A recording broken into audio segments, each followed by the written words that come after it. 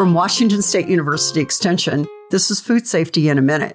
Memorial Day, honoring those who lost their lives serving in our country's military, marks the beginning of summer activities with family and friends. With summer, warmer weather causes bacteria to grow and multiply more quickly, increasing the risk of foodborne illness. For a healthy and fun-filled Memorial Day, follow these 4 tips. Wash your hands before and after handling food, especially uncooked meat, poultry, and fish. Assume they may harbor harmful bacteria.